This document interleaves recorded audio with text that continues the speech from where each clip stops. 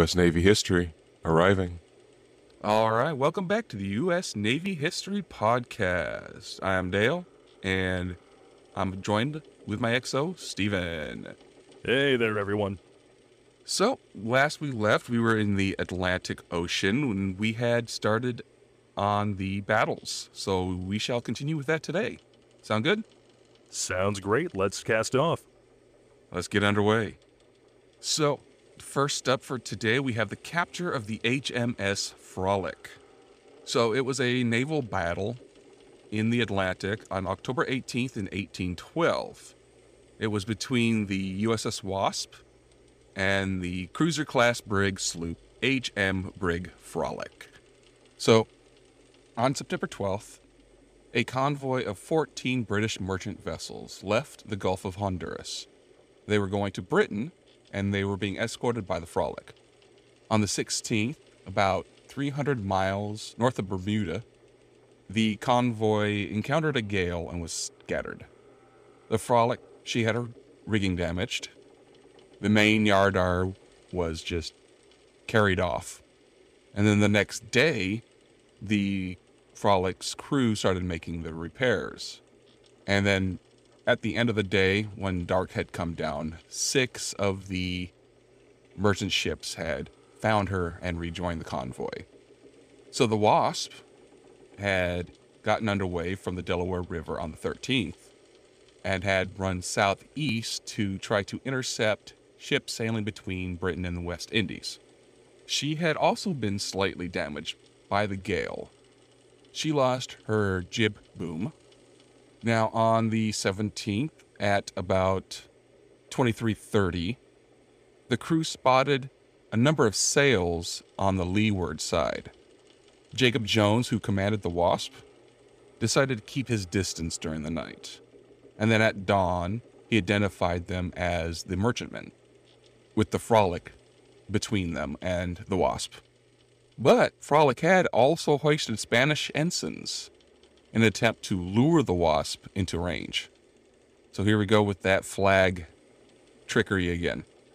Because at this time, Spain was a puppet state for Napoleon, but in this conflict was, in the grand scheme of things, neutral. Right? To the Americans, yes. The Americans wouldn't have thought twice about a Spanish ship. Now, the weather by this time had cleared, but there was still a strong wind making the seas pretty heavy. So both vessels shortened their sails and prepared for battle. Now, both of these ships carried an armament of short-range carronades. So there was really no attempt at maneuvering to gain advantage before the fight. Instead, they decided to close within hail distance, which is about 60 yards. And then they opened fire at about 11:30. Without raising the British colors? More than likely, they realized that they had not fallen for the trick. I was going to say, I'm not the most intimate with the niceties of naval warfare, but I'm pretty sure you're supposed to raise the proper colors before you open fire. More than likely, they did. Okay. Now, for positioning, Wasp was starboard and slightly windward, and the Frolic was to port. The Wasp's crew fired low into the Frolic's hull, and the Frolic's gunners fired high, which was unusual for the Royal Navy, because they wanted to disable the enemy's rigging. So as the battle continued, the ships got closer, until the American gunners struck the sides of the Frolic with the rammers while they were reloading. Wait. The ramrods? Again? Dang nabbit American cannon crews. No, they did not shoot the rammers out of the cannons. They couldn't get the rammers into the cannons because that's how close they were. Oh, okay. Sorry. Yeah. I first heard you pretty much saying that as, all right, this worked once in the Tripoli conflict. Let's try it again. But it didn't work in the Tripoli battle. I mean, we won. Yeah, but they couldn't use that cannon again. Yes, but for one shot, you have potentially a really cool javelin. Or lots of pieces of javelin. Or lots of pieces. Oh, yeah, or death by a million splinters. Either way, not fun. No. So 22 minutes go by, and the Wasp's rigging was very damaged. The main topmast, mizzen top gallant mast, and gaff were all shot away, and almost every brace severed, making the ship unmanageable. But the Frolic was even more damaged, and her crew had suffered very heavy casualties. So, since both vessels were incapable of being handled, the Wasp drew slightly ahead of the Frolic, and the Frolic rammed her. The Wasps fired one more raking broadside, and at 11:52, the Americans boarded the Frolic. And they found that every British officer and over half the crew, which was about 90 men, were wounded or dead. The Americans had suffered only 10 casualties. I mean, if every officer is out of commission for the fight, why on earth would you keep on fighting instead of, striking the colors or running up a white flag? You got to understand the chaos of all this cannon fire. All this happened within 22 minutes. Oh, okay. I'm so used to these engagements lasting a few hours. Yeah, no, this engagement was only like 22 minutes. Oh, okay. Yeah, that makes sense, because even though it's a relatively small ship, in all the chaos of a quick fight, it's quite possible that the gun crews probably saw the immediate officer that was supervising them go down wounded, but were unaware that they didn't have anybody in command anymore. Well, they were also within 60 yards when everybody opened fire. So the smoke from these cannonades would also obscure the decks. Guys could probably not even see their hand in front of their face. And it ended with them being so close that they couldn't even reload because they couldn't get their ramrods into the cannons. So the whole fog of war, no, this was the smoke of war. This was literally fog of war, 5 feet away from your face. You were firing completely blind and deaf, and just knew that the enemy ship was in the general direction, possibly Right. 5 feet away. Yeah, it was quick, but it was very chaotic and very violent. So it has been acknowledged that the British crew had fought to the best of their ability, with the most bravery one could have. But this also made it very clear that American gunnery was far superior to that of these British sailors. Now, when you say that, because I often hear it said that, in the Age of Sail, the gun crews of the Royal Navy were unparalleled in their speed and accuracy. So, was this pretty much the turning point of the UK realizing, okay, America's gun crews can actually keep up with ours? Or did we have better designed cannons? It was all with training. Okay. Remember, the American Navy has been operating, protecting their merchants with the pirates.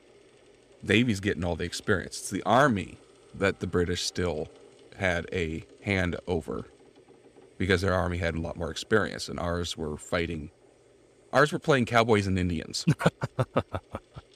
Literally. Literally, yes. So, and also the British Navy was press ganged. The American Navy was volunteer. That has a lot to do with it as well. So yes, this is around the time where the British superiority on the seas is being put into question, and the tide is changing during this conflict. So just before the battle ended, both of the Frolic's masts fell. Now, an American prize crew boarded her and attempted to repair the rigging. But a couple of hours later, a British ship of the line, the HMS Poictiers, commanded by a Captain John Beresford, sailed into view. So since the Frolic was still unmanageable, and with Wasp's damaged rigging, they were soon overtaken and surrendered in the face of pretty much impossible odds. Beresford was due to join the fleet that was blockading the American coast, but decided that it was necessary to collect Frolick's convoy and take them to Bermuda, where they had to remain for several days until somebody else could be found to escort the convoy.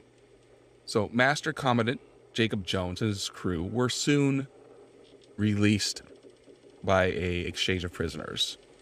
Jones was then promoted and appointed to command the USS Macedonia, which had been captured from the Royal Navy on the 25th of October.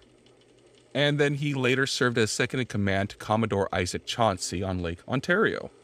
You remember Chauncey? Chauncey. So, unfortunately, Frolic was too heavily damaged. So she was broken up in November of 1813. But the Wasp briefly served in the Royal Navy as the HMS Peacock before she was wrecked in 1814. How was she wrecked? I must know. So she was under Coates' command and disappeared off the Virginia Capes. She was foundered on July 23rd, 1814. That is all I have on her. How the hell do you lose a ship? So I don't know. She was sunk somehow. Oh, all right. So, well, that is the end of that one. The next one is the USS United States versus HMS Macedonian. This was a naval battle fought near Madeira on the October 25th between the frigates USS United States, which was commanded by Stephen Decanter, and HMS Macedonian under the command of John Sherman Carden. Fun fact, this was the first British warship to ever be brought into an American harbor. Well, nice. So when the United States declared war on the United Kingdom on the June of 18th, the United States, the frigate Congress, and the brig Argus joined Commodore John Rogers' squadron at New York City and got underway immediately. They cruised off the East Coast until the end of August. The squadron sailed again on October 8th. This time they went to Boston. So, at dawn on October 25th, 500 miles south of the Azores, lookouts on the United States reported seeing a sail about 12 miles to windward. As the ship came over the horizon, Captain Decanter made out the familiar lines of the HMS Macedonian, which was on its way to the West Indies. So, since they recognized each other, both ships ordered general quarters and commenced maneuvering at about 0900. Captain Carden decided not to risk crossing bows to rake her, and instead he decided to haul closer to the wind, trying to parallel with the United States. Now, Decanter decided to engage the Macedonian from a long range, because his 24-pound cannons would have an advantage over the British 18-pound cannons, and then he would move in for the kill. So his plan actually worked. The United States began firing at 0920, firing pretty much an inaccurate broadside, just probably because of the distance, and they needed to dial in the range.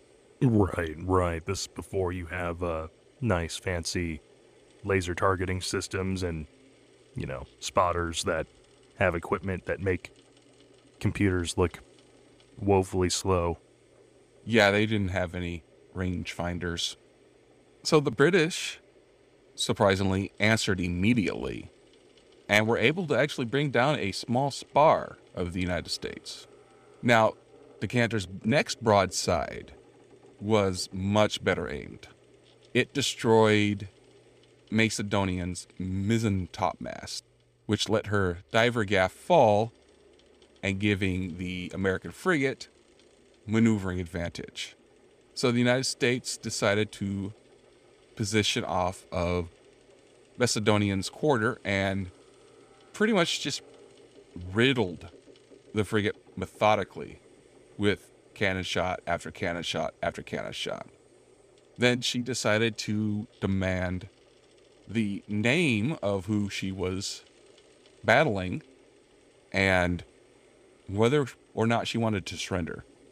So 3 hours later, the British ship was a demasted hulk. The United States closed for yet another broadside, and that is when Carden struck the ship's colors and surrendered. Her crew had suffered over 100 casualties, which is about 1/3 of the crew, Holy crap.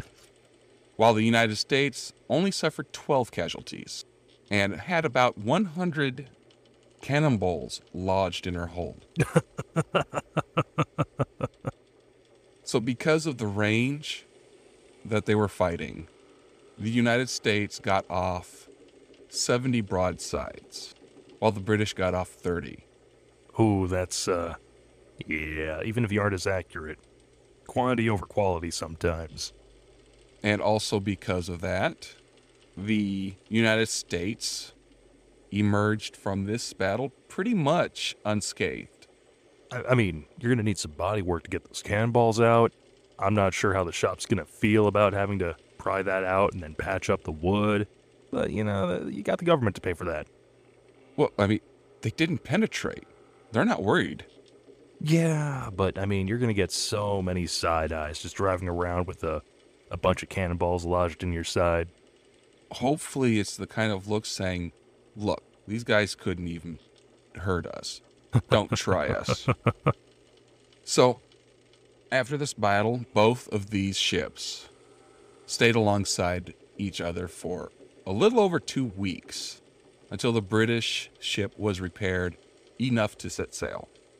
So the United States took her to New York Harbor on December 4th, and the spectators who saw this were just cheering. They were so happy.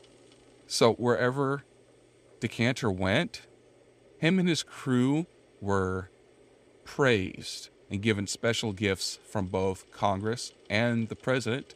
You remember who the president was at this time? Madison, right? Correct, James Madison. Now, the British ship was then purchased by the United States Navy, and she kept her name, only it wasn't HMS anymore, it was USS Macedonian, and then had a very long and honorable career under the American flag, which means they just opened up the flag locker, took down the British flag, grabbed the American one that was already sitting in there and put that up. And that we didn't manage to play hot potato with this one, unlike the Wolf. Yeah. So the United States was repaired and set sailed again on May 24th, this time accompanied by the USS Macedonian and the Hornet. And on June 1st, all three vessels were driven into New London, Connecticut by a powerful British squadron. And the United States and Macedonian were keeping a blockade there until the end of the war. Now, Decanter, he was actually transferred to the frigate President in 1814, and he took his officers and crew from the United States with him to the new boat. Hornet, meanwhile, managed to slip through the blockade on November 14th and escape to the sea. And that will be the end of this battle. So, losses in total, American side, 7 killed, 5 wounded. British side, 43 killed, 71 wounded. Yeah, all in all, British down 1 ship, we're up 1. And 1 has a really cool-looking makeover, apparently. Yeah. All right, next we're going to have the capture of the HMS Java, which actually happened the year before the war started, in 1811. So the Java was a British Royal Navy 38-gun fifth-rate frigate. The British captured her in 1811 in a battle during the Battle of Tamatave. So she was captained by Captain Lambert, who had seen a lot of combat during his career. He was very experienced, well qualified. And she actually had more crew than she needed at this time because she had just left Portsmouth, and I guess they kidnapped too many sailors. So a lot of these guys that they took on were not experienced seamen. A lot of these guys, this was their very first time being at sea. And they had only practiced gunnery once, without shot being loaded into the guns. Not really much of a practice then, is it? No. So the USS Constitution had a very experienced crew. She carried 54 cannons, 24 of them were 24-pound guns, and 30 32-pound carronades, as well as two 18-pound bow chasers. Oh, that's a new one. What on earth is a bow chaser? Those are the ones on the bow that would be able to fire on the boat that you're chasing. Ah, that's pretty self-explanatory. Not a drink then. No, not a drink. So on December 13th, the USS Constitution was sailing from Boston past Cape Verde. She was under the command of William Bainbridge. You know that name. Yep, that certainly rings a bell. And the USS Hornet was accompanying her, which was commanded by James Lawrence. Now, they arrived off the coast of Brazil at St. Salvador. And on the 26th, the Hornet was sent to port to talk with the American consul stationed there. Now, a few days later, at 0900, the Constitution was searching for boats to capture. And then they sighted sails on the horizon. Now, of course, Bainbridge initially did not know what ships these were, but he gave chase.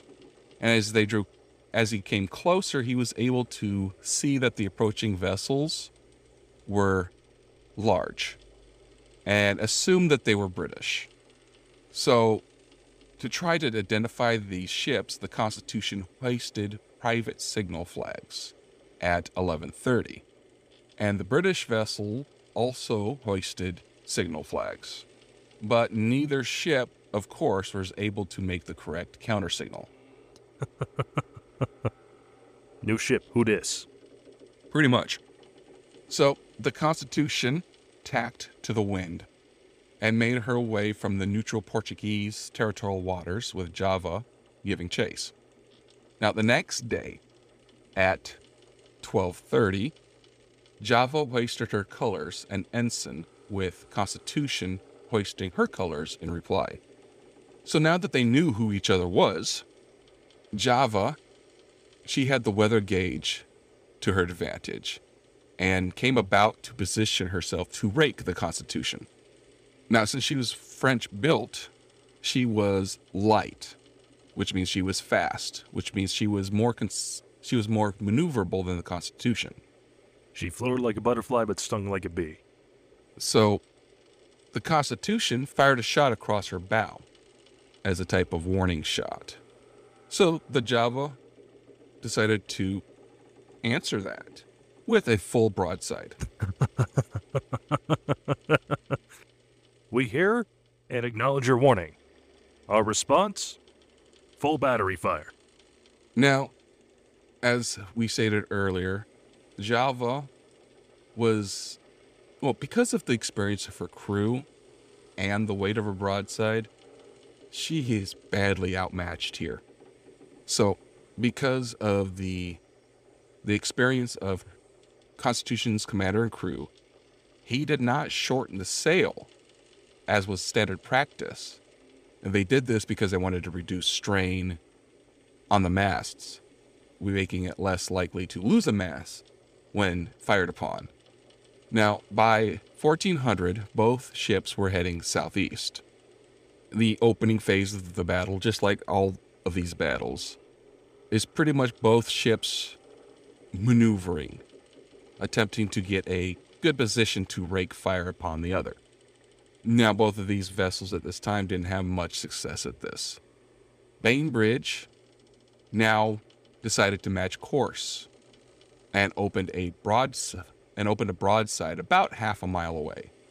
This broadside didn't do anything, so he had to come closer to the Java.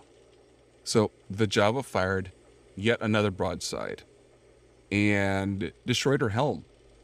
Oh. This disabled her rudder and actually wounded Bainbridge pretty severely. But he refused to give up command. So both boats continued with their broadsides on each other until Java had a mast fall over. It fell over on her starboard side and prevented most of her guns on that side from firing. Yeah, that would compromise being able to draw a good target, having a giant, trunk practically obstructing your view and line of fire. And it also prevented her from coming alongside the Constitution. The guns that did attempt to fire on that starboard side only managed to set that sail on fire.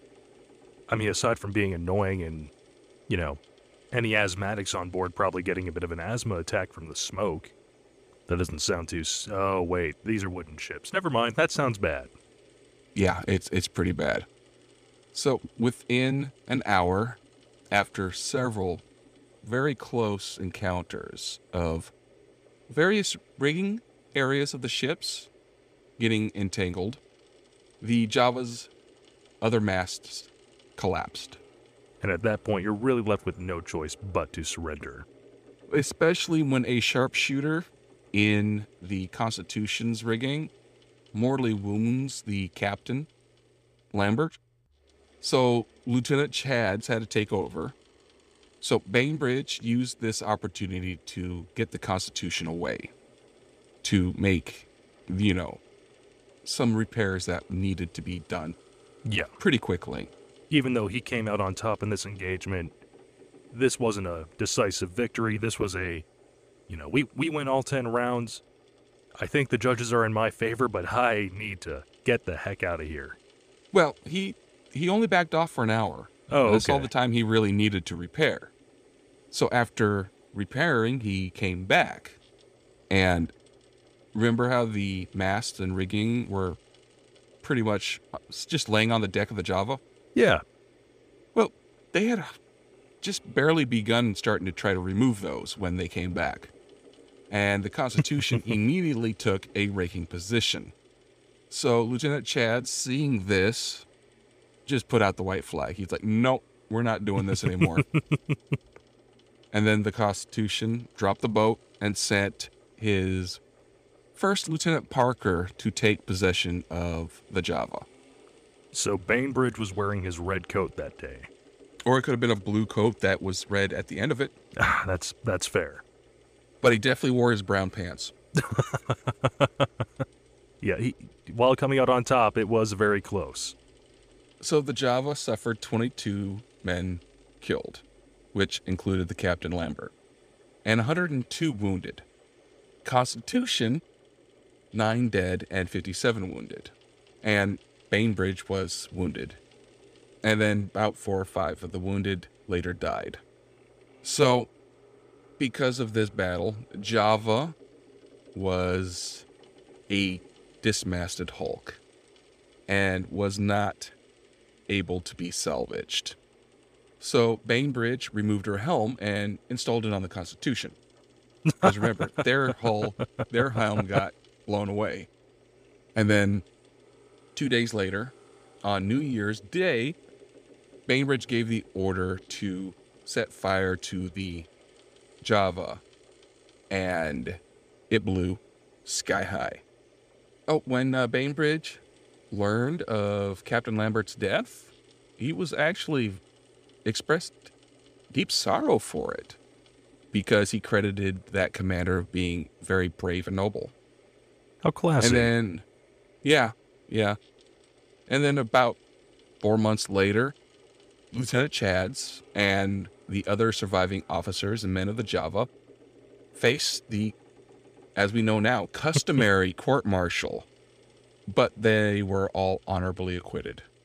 Yeah, I mean, if over half your crew is completely inexperienced, I'm not sure what you were expecting.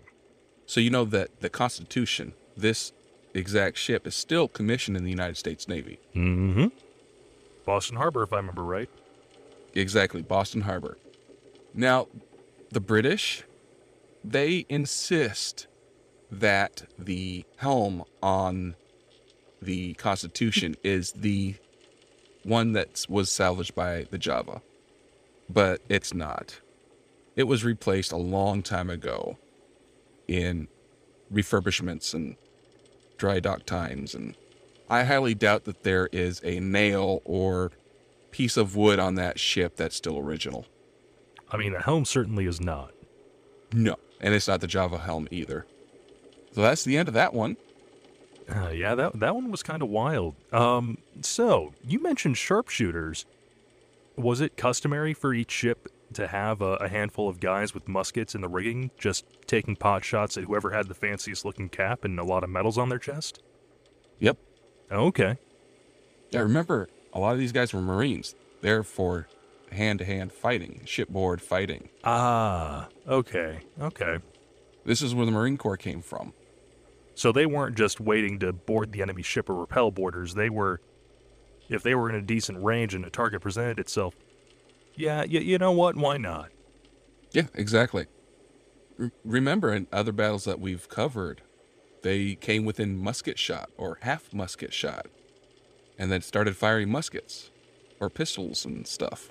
Right. When I hear marksman, I'm just imagining like an American that's effectively like the sniper from Team Fortress 2, just sitting up in the crow's nest, just, sipping on a little rum, like, all right, Captain, come on. Get a little closer. There we go. Boom. There. Headshot. Yeah, that's pretty much exactly what it is, only, with muskets instead of rifles. So it's like trying to fire a shotgun at range. Or, I mean, obviously a smaller, but just trying to tag someone in dodgeball from the opposite end of the gym. Yeah, and these were probably smoothbore muskets Oh, as yeah, well. no. So, Yeah, I was going to say, War of 1812, rifled barrels exist, but they are not widespread. exactly. Like, in Waterloo, I forget if it was Napoleon or the British, but one of them had effectively a platoon of soldiers that were all issued rifled muskets, and then were able to hold the center for a couple hours just on their own because of that range advantage. And accuracy advantage. Yeah. Yeah. So how about we go over one more? I think we got time. So how about the sinking of the HMS Peacock? Yeah, I mean, if you got more details. Oh, that's a sinister giggle. So this was a naval battle fought off the mouth of the Damara River in Ganya on the 24th of February of 1813 between the USS Hornet and the HMS Peacock. So on October 26, the USS Constitution and Hornet left Boston. The Essex was supposed to go with them, but was unable to because they were still undergoing repairs. Now, on December 13th, both of these American ships arrived off of Salvador, which is on the coast of Brazil. And they found the British HMS Bonnie Sidion. So Bainbridge, he was still commanding the Constitution at this time, sent a letter to the captain of the British ship, challenging him to fight the Hornet. When you say he sent a letter, like he knew where they were docked and just, here, Postal Service, send this to this man. Why? Because I hate his guts and I want to sink his ship. Well, they found them. They found the boat and sent a boat with a letter over. Oh, cordial, I suppose?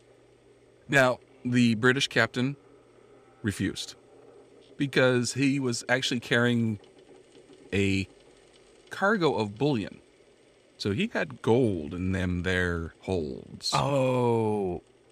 See, I heard bullion and I was thinking like broth cubes? Bullion cubes? Yeah. Like that's what you're concerned about? Okay. No, we're talking about gold bullion. Yeah, a little more valuable than soup. Yeah.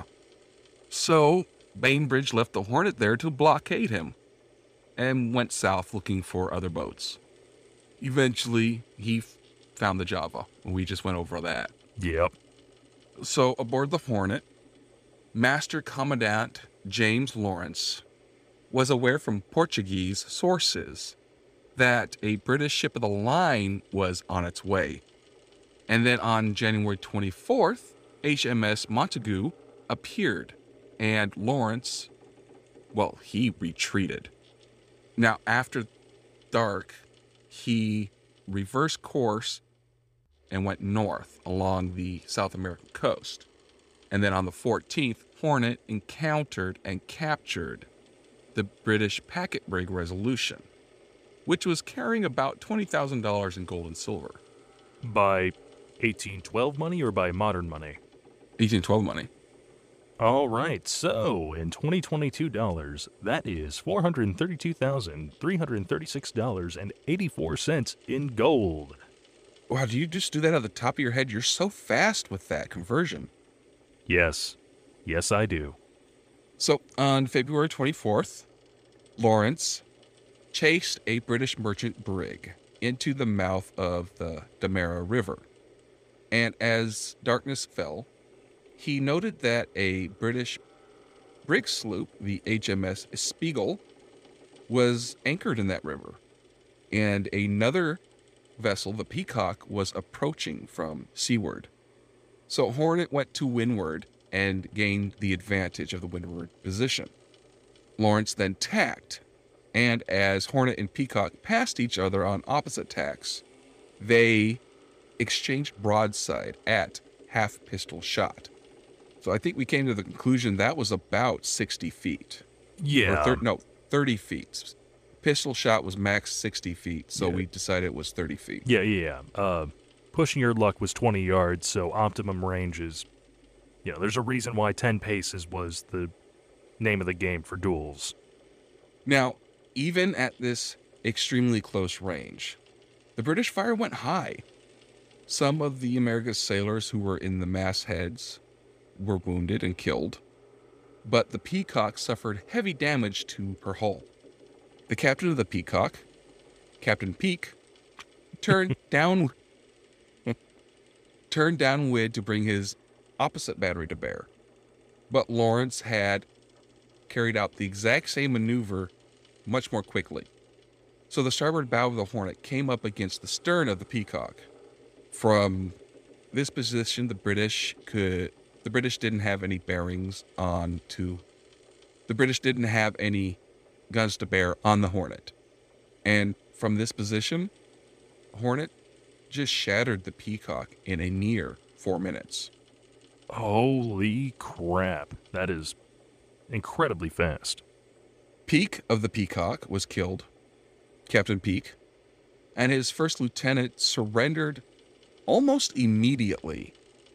I mean, if your ship is just getting taken apart, board by board practically, I can't hold it against that lieutenant. Amazingly, only 5 men were killed and 33 wounded on the Peacock. Somebody had rabbit's feet on him. The Americans, 1 dead, 4 wounded. One of them mortally, most to that first broadside into the rigging from the Peacock. So both vessels anchored, and a American prize crew, went and boarded the Peacock to try and plug the holes that were below the waterline, and to also throw the guns overboard to help lighten the brig to, bring the brig up so a lot of the holes wouldn't be under the water anymore. But the Peacock sank quickly. 3 Americans and 9 British sailors were trapped below deck and drowned. Oh. So actually, more men died while they were trying to repair the ship than during the battle itself. While amusing, that is kind of sad. Yeah.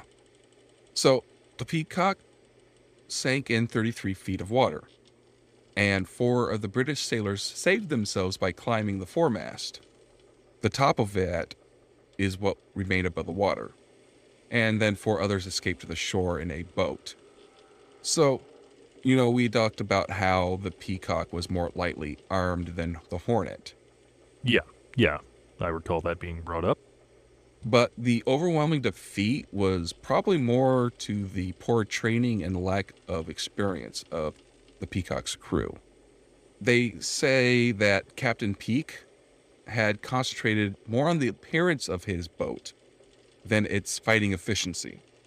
When you said the name was called the Peacock, I thought, oh, well, someone must just really like the bird, like me. And then I hear the captain's name. It's like, okay, well, someone's a little cocky. And then you tell me that, and it's like, and we come full circle. It's actually an incredibly fitting name. Yes.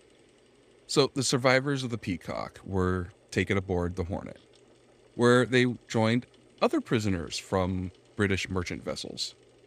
So together, the Hornet was now carrying about 277 prisoners. Might be time to pull back into port. That's why they made for Martha's Vineyard, which was the nearest point of the American coast, which was not known to be watched by the Royal Navy. Well, But, I was going to say, it's good to know that Prevost wasn't the only one who liked to Prevost it up in the Navy. yeah. So the surviving officers of the Peacock testified to the generosity of the Hornet's crew. Even though with 277 additional people, they ran very short from water. So, in other words, they're saying, instead of being well watered, they decided to share it with us so we would all not die. So that was the sinking of the HMS Peacock. You wanted to say battle. It wasn't. Well, it was a battle. It was a one-sided battle. We were the bullies this time. Let's be honest, we were the bullies. No, I wouldn't say we were the bullies. I would say that a well-trained crew versus a poorly trained crew will always be a one-sided battle. That's a fair and better way to put it. What I should have said is, it wasn't a battle, it was a black belt versus a green belt. With as many untrained men as they had, no, it was black belt versus white belt. Ooh, just rubbing salt in the wound there. I mean, they've really only got off one effective broadside before they were completely raked bow to stern. I mean, if you want to compare it to anything else, we can compare it to target practice. An actual live fire exercise with some fire exchange. But not much. Yes, but not much. So that is where we're going to leave it for today. How are you feeling there, Stephen? As XO, I'm feeling I might need to bump the appearance of our crew down a little bit of my priorities. I don't want to end up like these two idiots, Prevost and Peak. Well, anything you wish to add before we pull back into port? Well, we would love to hear a review from you listeners. The more stars, the better, and we might just read it out loud on the show. You can also reach us on Twitter now. Would you care to share what that Twitter handle is? That is USN History Pod. You can also email us at usnavyhistorypodcast@gmail.com. And we wish you fair winds and safe seas. Close. Fair winds and following seas. Fair winds and following seas. Okay. And we wish you fair winds and following seas. I just had a thought. Yeah. You know how each branch has a military ball? The Navy ball, the Army ball, etc., right? Yeah. Well, it really just warms my heart that one branch will be having space balls from now on. If Mel Brooks does not get an honorary invitation, there's something wrong with the world.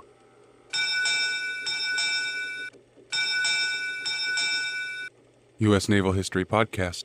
Departing.